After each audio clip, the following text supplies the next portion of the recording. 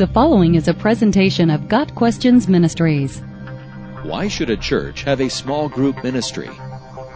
Small groups, life groups, cell groups, Bible studies, whatever you wish to call them, are an important part of many churches. Some churches wrap their entire identity and infrastructure around their small groups ministry. Others depend on small groups for growth. There is a growing trend that even uses an expanded small group model as a church planting tool. But what should be the purpose of a small group ministry? The same as the church: to make and develop disciples of Christ by reflecting Luke 10, verse 27, "Love the Lord your God with all your heart, and with all your soul, and with all your strength, and with all your mind, and love your neighbor as yourself." The two greatest commandments highlight three areas that make a strong foundation to any church, small group, or individual Christian: spiritual growth, learning, and serving. To love God with all our heart and soul is to love Him with passion, priority, and trust. We cannot go out into the world and work at our jobs and deal with family and keep our passion for God at the same time without help. Similarly, we cannot be bombarded by media and ads and strange noises in our car and keep God first in our priorities.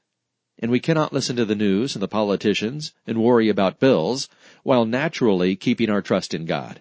We need to see the example of others and receive their encouragement. And we need others who know us, who can remind us how God has taken care of our needs in the past. A small group can provide all of this in a way a large congregation cannot.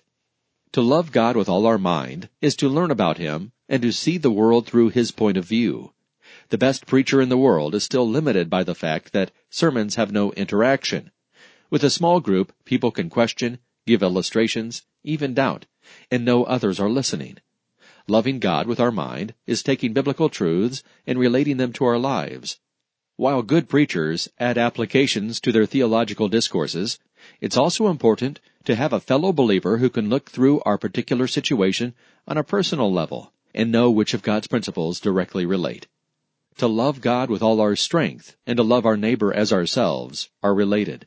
Small groups should be a place where we can freely love our neighbor, whether through prayer or meeting a physical need. But small groups also provide encouragement and a place of rest, so members can love God with all their strength outside the group. Whether the group is formed around a ministry team or the members serve God in individual ways, the small group can be a place to recharge and share how God is working.